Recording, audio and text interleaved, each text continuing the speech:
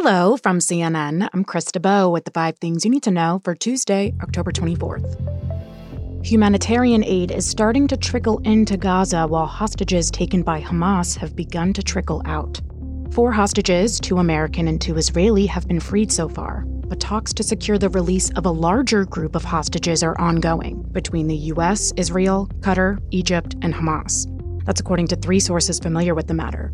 Israel's military says soldiers are conducting training exercises ahead of a potential ground incursion into Gaza, a move the U.S. worries could endanger more hostage releases and raises fears of a wider regional conflict. And while Israeli troops have been preparing for an escalation, the humanitarian situation in Gaza continues to deteriorate.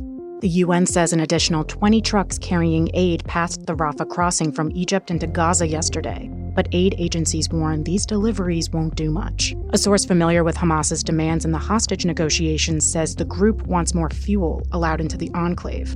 Israel Defense Forces Chief of Staff said efforts will be made to provide access to fuel in Gaza where needed to alleviate the humanitarian crisis, but that it would not allow the fuel to reach Hamas. Israel remains committed to dismantling Hamas and refuses a ceasefire. It's been 3 weeks since the House had a permanent speaker in place, and Republicans are once again voting to choose a new nominee.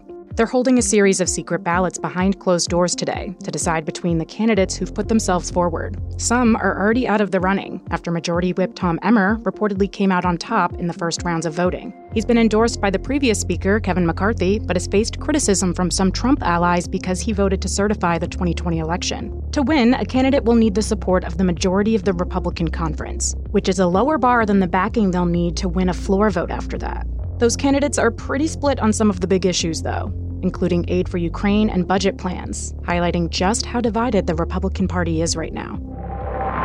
Donald Trump's one-time fixer, Michael Cohen, is expected to testify in a New York courtroom today against the former president, while another co-defendant of his in Georgia flips on him. So it's been 5 years since we've been in the same room. I'm looking forward to the reunion. Cohen is cooperating in the New York Attorney General's $250 million lawsuit that alleges Trump and his co-defendants committed repeated fraud in inflating assets on financial statements to get better loans. Trump has denied wrongdoing.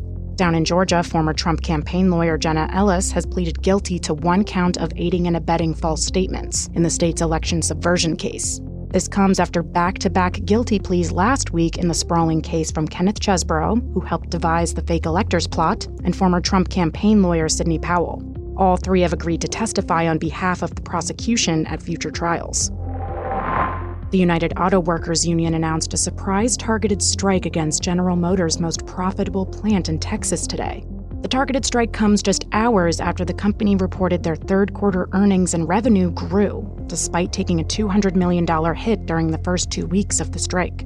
The union's president said in a statement, quote, "Another record quarter, another record year. As we've said for months, record profits equal record contracts." The union has been on strike against GM, Ford, and Stellantis since September 15th, with now more than 45,000 auto workers on strike in total. The pilot accused of trying to shut down a plane mid-flight is due in court this afternoon. More on that next.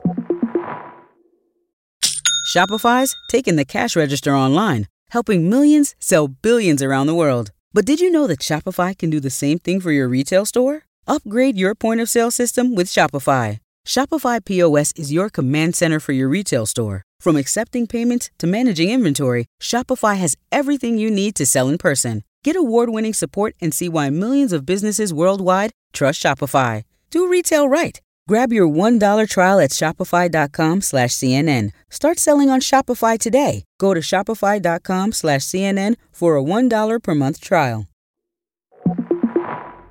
An off-duty pilot is expected to be arraigned in court later today, after authorities said he tried to shut off a plane's engines mid-flight. 44-year-old Joseph D. Emerson was riding in the cockpit of an Alaska Airlines flight from Washington State to San Francisco on Sunday, when authorities said he tried to cut off the fuel. The airline says the plane's captain and first officer kept the engines from failing completely, and Emerson was subdued before the flight was diverted to Portland, Oregon, where he was arrested.